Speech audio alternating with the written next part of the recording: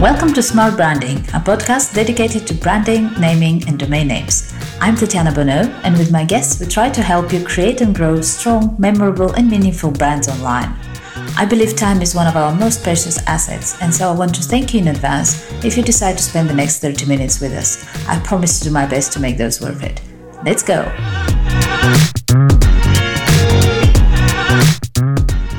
So today our guests are Nikita and Tina Blanc, entrepreneurs and partners in business and life. We will talk about some of the startups that they founded, their life journey, how they built a successful company that was suspended by Apple with no explanations, and much more. Let's start. Sure. Thank you guys for making the time. Let's start with Thanks for having us. Background. Thanks for having us. So our background is has always been entrepreneurial. We both graduated from the same university and started doing business right away. So one of our first companies was Challenge App. That was a great journey, so to speak. We started as a bootstrap.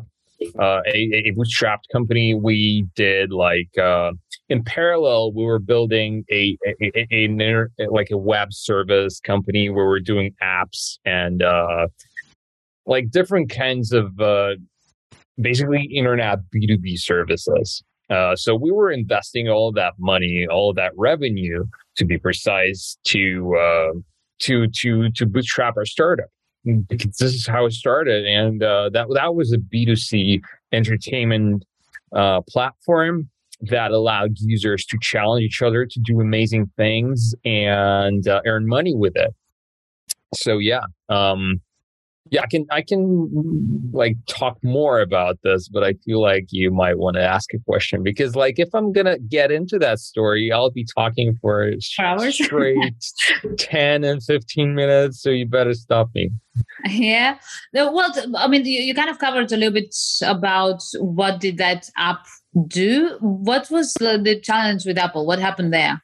Right. So after 7 years of existence, we managed to get up to number 4 most popular social app in the United States. That happened back in 2020, summer of 2020.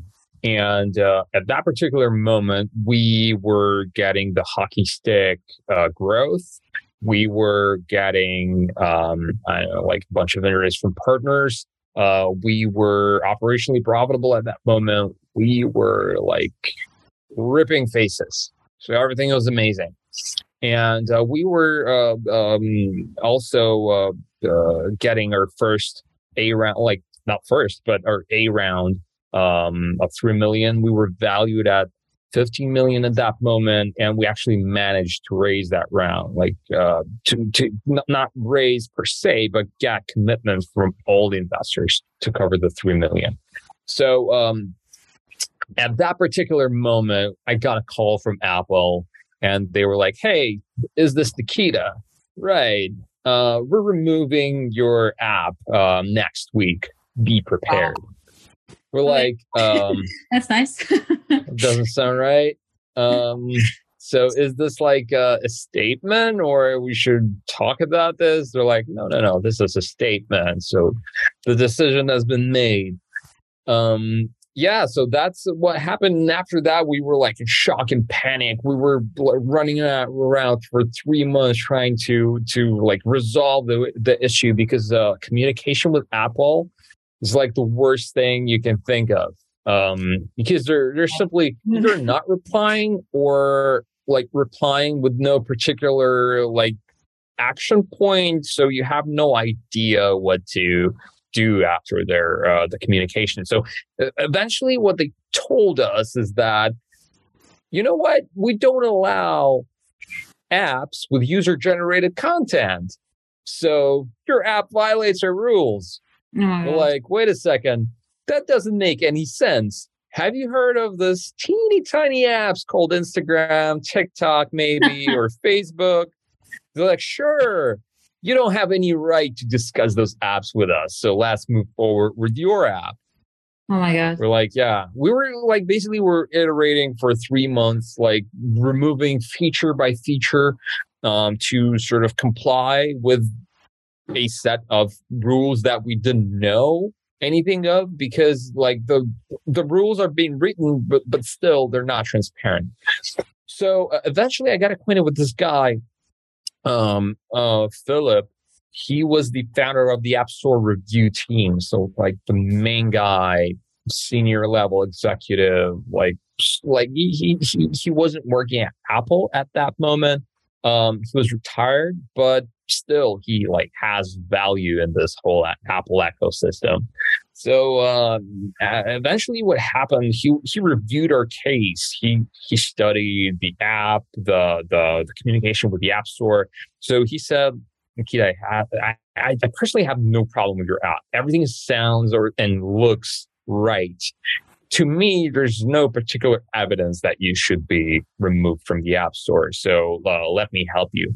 So eventually what happened, he had a communication with Tim Cook and Phil Schiller, like two main guys at Apple, and they basically told us that there's no, like, I'm going to keep it right, like really mild here.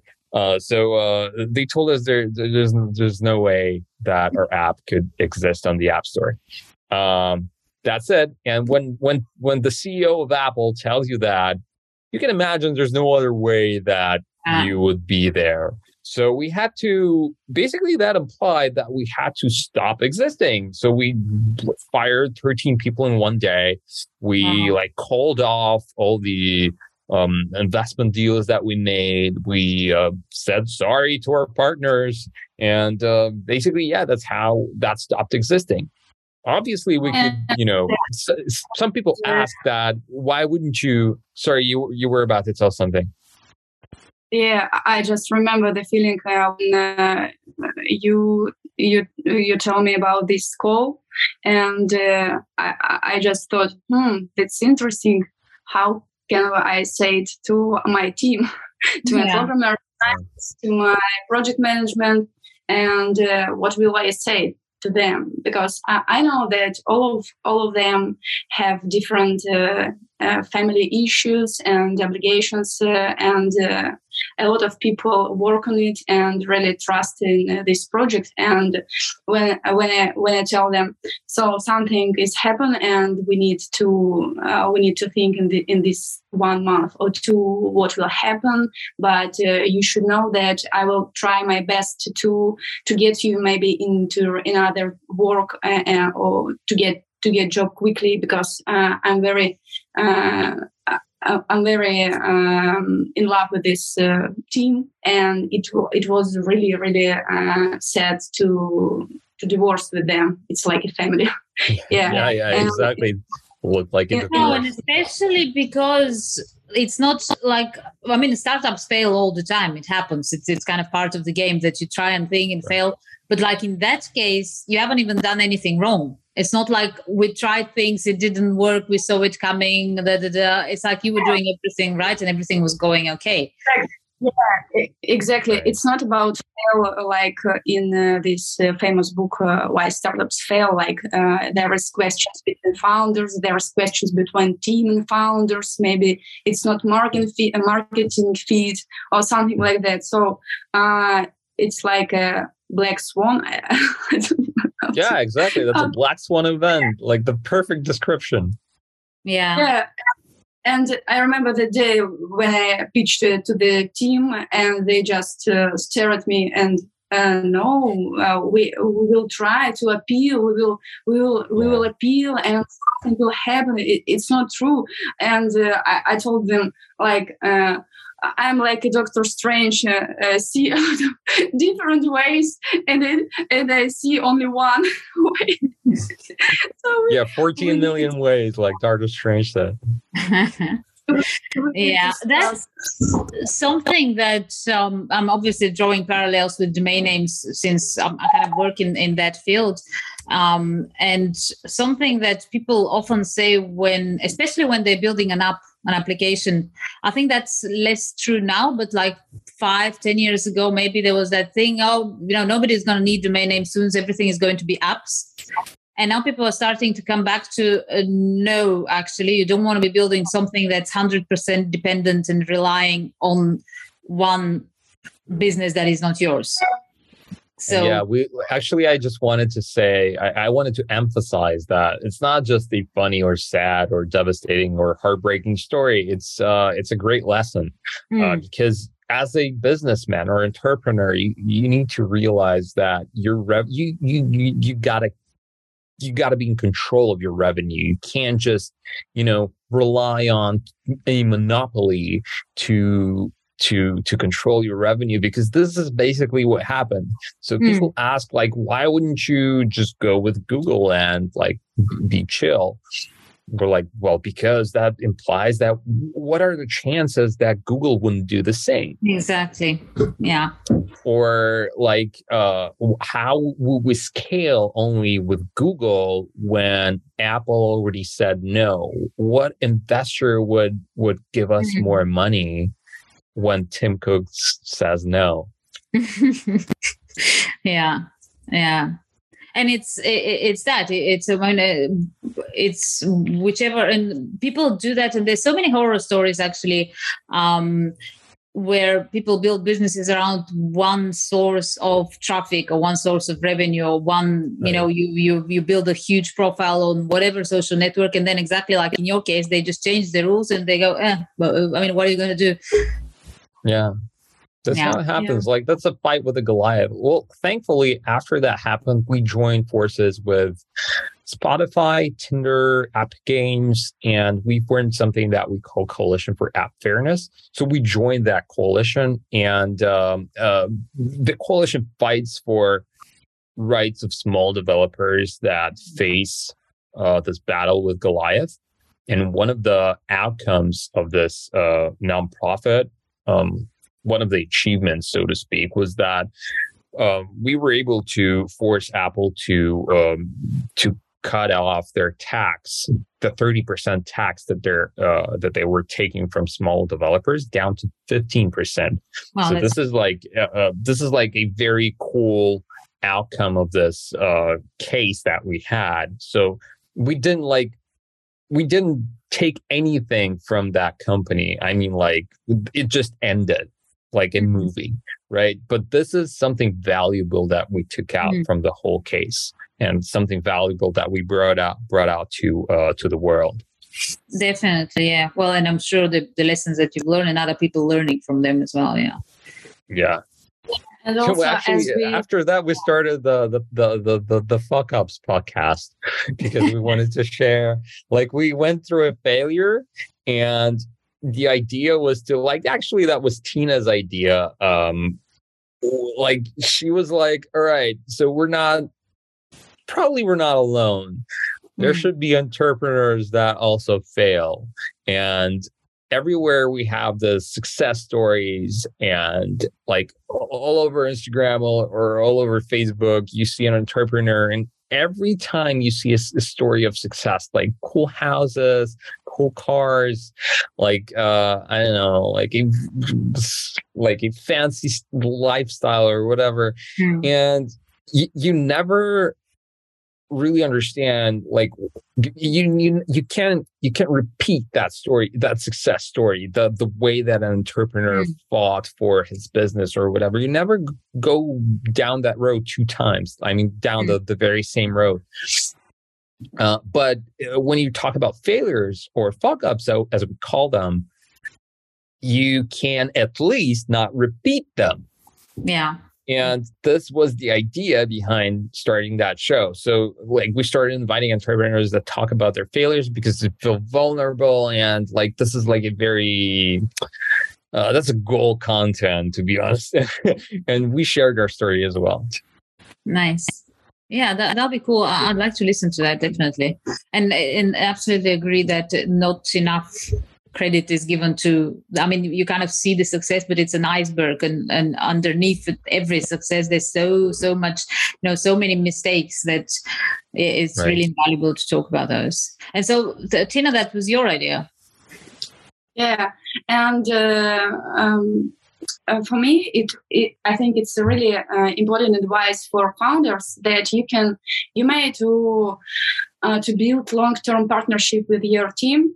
So we tried as a founders to make for them soft exit, maybe soft exit, like you just offer them alternative job, and that helps us now when we make new project and when we make a startup to ask them, do you want to work with us? And they really say yes, because it's like through this time, these people, that you're together, and there will be no problem with this building your new project and new product.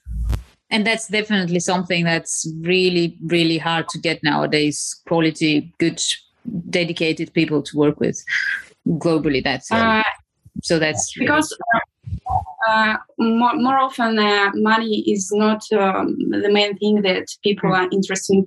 They want to get in a good team when they feel that their voice is important. Absolutely. So that was a challenge. I was gonna ask you, Sani, because the name matches something I was thinking, because you mentioned you studied together and then you started a business together, and you've been developing businesses and you're together in life as partners as well. That sounds quite challenging to me. How do you deal with that? How does that work out for you? I can answer. Yeah, go ahead. I remember a friend of my parents, he's older than me, asked me these questions 5 years ago, and he asked me, you work with husband, you live with husband, how is it possible?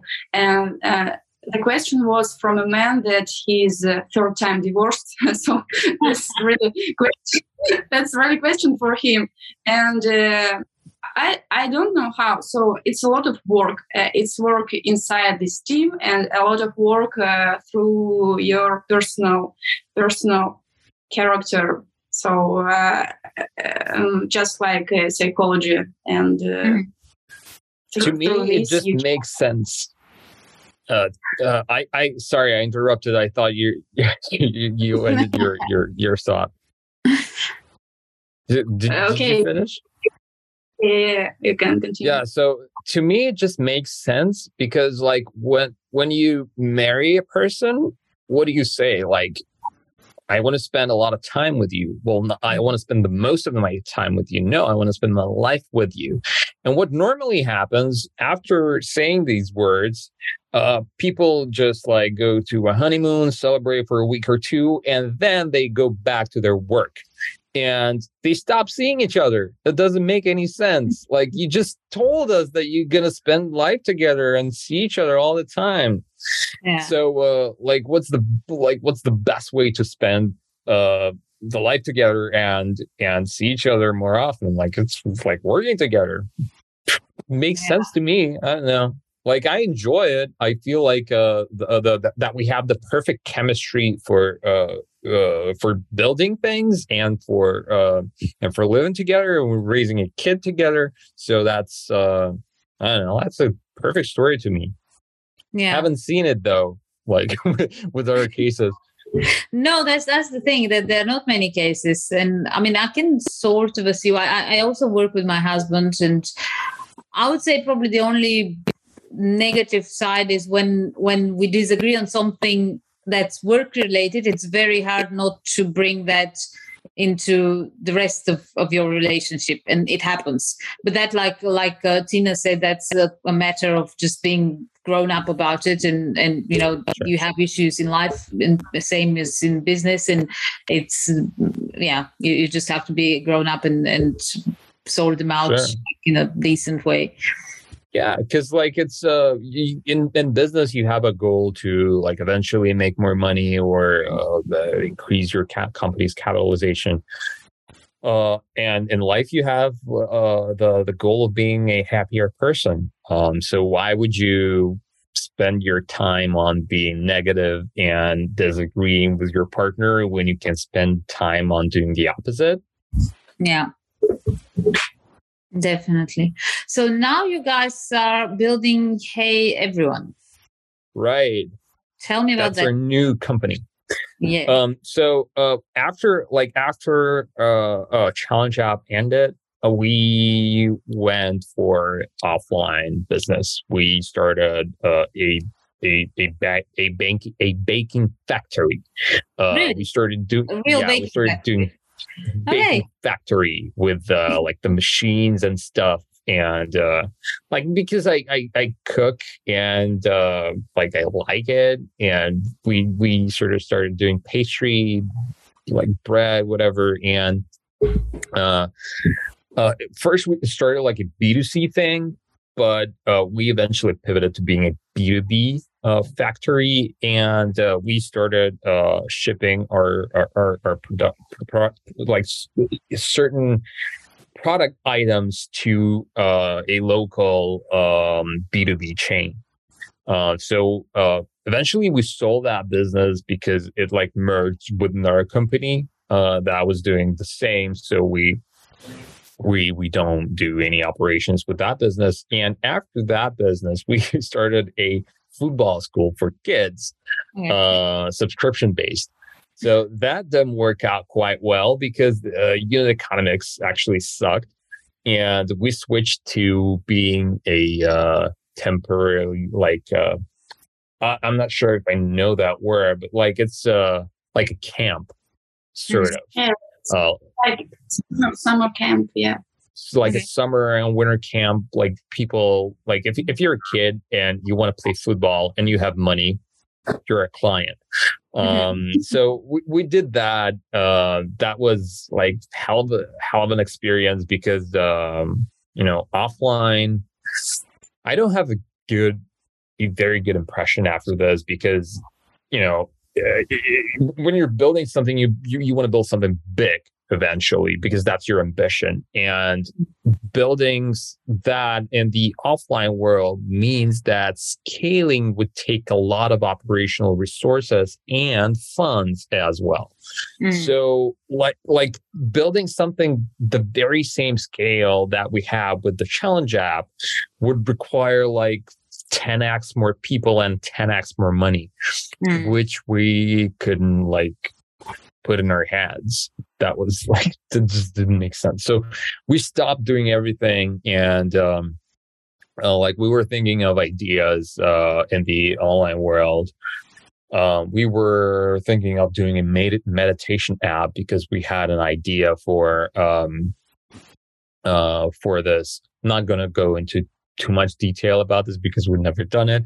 But anyways, like we started thinking about being online, and then we sort of remembered that we went through a very cool accelerator called Mobile Only Accelerator from SOSV, which is a fund. They were our investors in Challenge App, and they introduced us to this world of investor updates because prior to SOSV, we didn't do any updates at all. So I remember that I was actually suffering when I was writing them, and we had to do them, I don't know, every week or so. And then we switched to monthly updates. But yeah, I do remember spending like around 300 hours on, like in total, of my time and my employees' time. And oh no, sorry, it was not 300 hours. It was like around 300 updates that I did, and I spent more than 1,000 man hours, including our employees' time. So that was quite devastating. And I started talking to a bunch of founders and entrepreneurs that I know from the network globally, and apparently that is an issue for everybody because like founders typically hate doing those updates. There are things to be enjoyed, but like most of them are stressful. So as a founder, you typically use a lot of analytical systems and third-party services that you use for your business that help you track your sort of financial states and your product state, like health metrics of your startup. And when it comes to writing those down and putting all of this together, it's a hell of a process. Because like you have to log in everywhere. You have to, like, everyone has its own format. You have to pull it down and like do it in a single format, and then describe that data with text, because you simply cannot send a chart at all.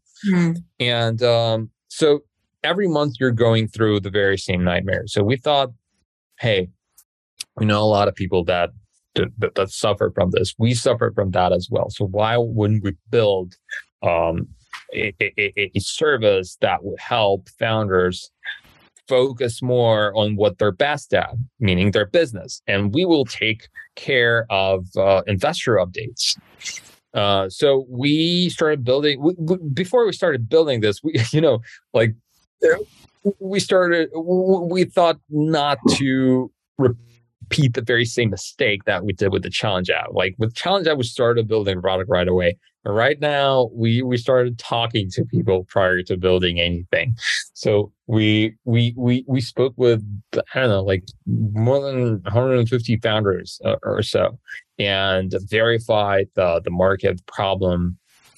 And and then we started building, and we came up with this very beautiful solution that includes artificial intelligence, automation, integrations, and basically everything that would help you be better at your updates. Nice. And how long has that been going for now? Well, it's actually not launched yet. So really? we're only launching our website. Yeah. Sorry? It looks pretty finished, the website, when you look at it. Obviously, sure, because that's the design version. Now you have to make it work. So we started not that long ago. Actually, we started talking to people, I think, in March, and then it was interrupted with the war going on between Russia and Ukraine, because we had to relocate, and all the founders had to relocate, and we sort of like were super stressed and disfocused, so to speak. We couldn't do anything. So everything, like the whole process, was postponed by a month or so. And then we started developing, I think, in July or so. So yeah, not quite long ago. You're just launching, yeah. So who is the ideal customer? The ideal customer? Yes. Who you want to benefit the most from what you're offering there? I would say that a founder that considers their startup a venture capital story. Doesn't really matter what the stage of the startup is, but they're bootstrap startups that don't have any investors and they don't do any reporting, but like they're venture-backed startups that actually do that. So apart from just reporting to your investors, another important part is that you, like, as a founder, you need to update your potential investors as well, because like what normally happens, you like bump into a potential investor at a conference or whatever, and you exchange your business cards, right? And what happens after this? You send them your investor deck, and this is where the conversation stops. So what should happen, as a good boy, you should ask, like, do you want me to add your email to our investor update list? No investor would say no to this. Everyone wants to be updated.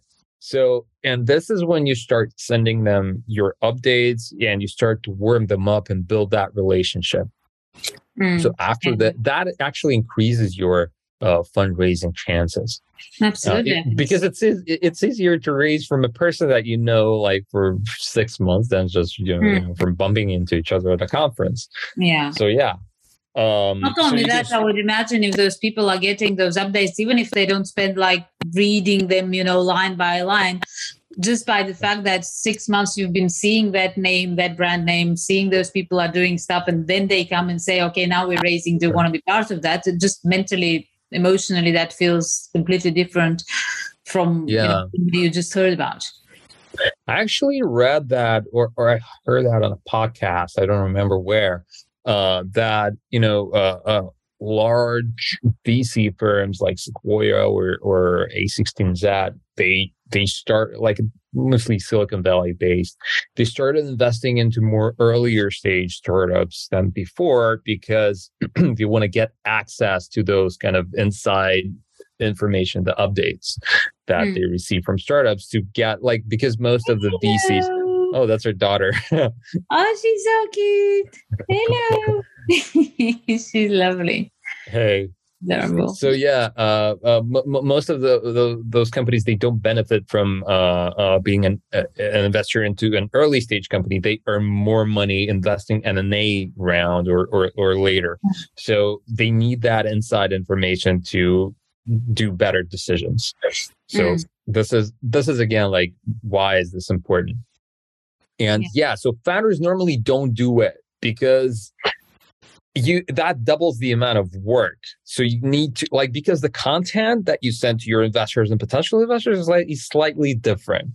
So when you send over your first version, you need to, like, tweak it a little bit, remove some sensitive parts, and that's like another couple of hours of work. That's stressful. So we came up with a solution that allows you sort of to tag blocks that you don't want your potential investors to see. And not only your potential investors, like any sort of group of recipients, so to speak. So you can segment your audience and with one single click, you send different content to different people. That's amazing. And the name, how did you come up with the name? I'm going to have a wild guess there, because just as I was saying it, I start my reports like that. They're not investor reports, but just for my team and my business partners. Hi, everyone. That's kind of usually how it starts. Yeah, because that's how I started all of my updates in the previous company. No, it's nice. It's friendly. It's kind of the domain was free. Hey. Yeah, that's important nowadays. That's a big win. Yeah. How did you touched a bit on the relocation, and that was, I'm sure it happens for people to relocate, but that was like really, the reasoning, the timing, everything. It was really shocking, I think, for just about everybody globally. Yeah. How did you handle that? Maybe you want to answer? As far as I feel for this year, I personally didn't imagine that me or my family will be expats or like immigrants. So it's just difficult to be in another country without any documentation and even house. So I didn't this feel before. And now you just understand that your flat or your house is a question. Because it will be rent. We had our own house. It was quite big and comfortable, and especially for a child, we as a parents think about where they will go in what school, and it's not so easy as I imagine when you're just traveling like a tourist. Mm-hmm. So it's about your rights, what you can do, and about your bank accounts, and it's also not the easy things. Yeah, and what can we do is that calm is a new currency, and you just need not to be panic and do whatever you want, whatever you can, and that's why only you just need to just catch for this like island of this calm, and yes, to catch it, even though it's really hard. Yeah, so everyone's saying that the world is changing, and like I guess that people in Europe or United States don't can't really feel it with their body, but we actually are people who felt it with our own body, like the world is changing. Definitely, yeah. Yeah, it's. I mean, I've had that feeling as well. Like, I think it was because there've been so many things happening. Even before that, you've had wars in the world, but it always felt so far. So it's like that's on TV. Yeah. Then we had COVID. We've been talking about climate change forever, and now we're starting actually to see things that I remember when we were at school. We were studying about those things that they will eventually happen, and we're like, yeah, not in our lifetime. Yeah. And now they're happening in front of your eyes, and it's really kind of sobering feeling, I guess, to be living in this time. And like you said, I guess the only thing you can do is try and do the best you can, and then put one foot in front of the other, and get through it. Yeah, it's also challenging when it comes to money, because like you were not putting those expenditures that you have now into your budget when you initially started the company or thought about starting the company. So so we're relocating to the US right now, and that will eat a lot of our budget, and we should start thinking differently. So this is like another part of the equation that we're in right now. Definitely. Reminds me when I've been doing, and I'm really sorry, I can't remember the name, but it was it's a TV host, and I can't remember her name now. It's not going to happen, but it was one of the things that she said in her masterclass. She said she really had that change of mindset when she started seeing, just waking up in the morning and seeing what you normally see as a challenge. Instead of saying, I have to wake up at 7 a.m, she would say, I can wake up at 7 a.m. And that switch of, I can do it. Like there's people who can't, who don't, Right. I have to take the kids to school again. And it's like, I can take these kids to school because I have kids, I have my health, I have the school. And it's a really simple thing, but it's really like even made me think, as you were saying that, we're relocated to the US and it's hard and it's expensive and it's stressful. And I'm thinking, yes, but I'm sure you appreciate the fact that you could. There's people who can't. And that kind of gives you a lot of strength and a lot of positivity to move forward with it. Yeah, sure. I don't remember not living in a challenge, but it was like, we were the guys who did Challenge App, for God's sake. So we're always living in a challenge. So now the stakes are a bit higher, and there's no way back, definitely. I recently wrote a post about my prediction to 2023, and there were a lot of shares of this post where I say, look it up.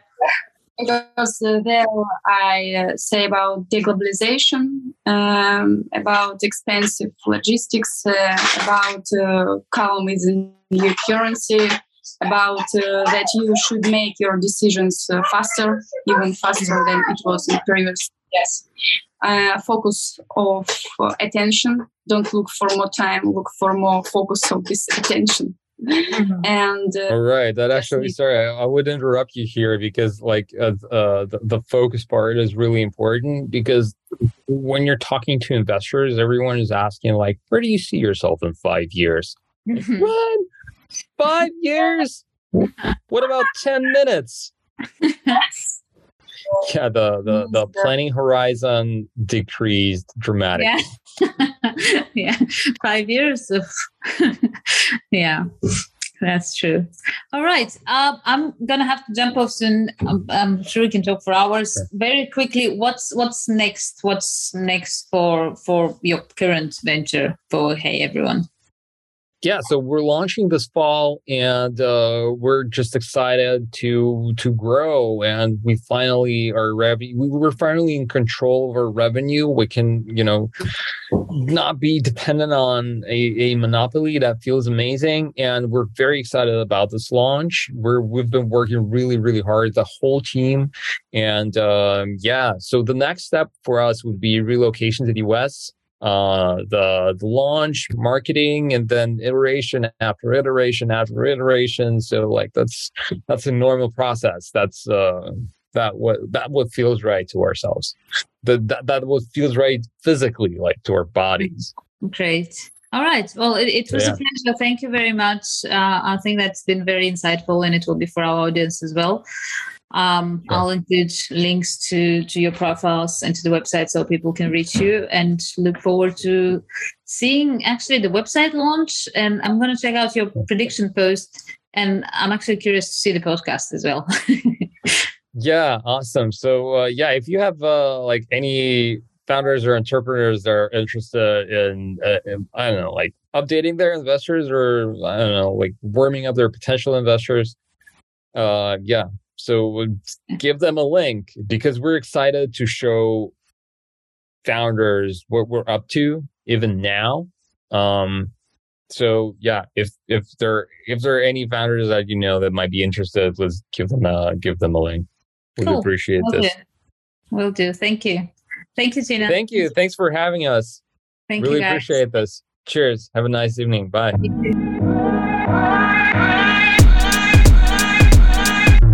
Thank you for joining us in this episode of Smart Branding Podcast. Feel free to visit smartbranding.com for more information, and reach out if you have any suggestions, questions, ideas, or just want to learn more about how a good domain name strategy can help you build a strong and successful brand.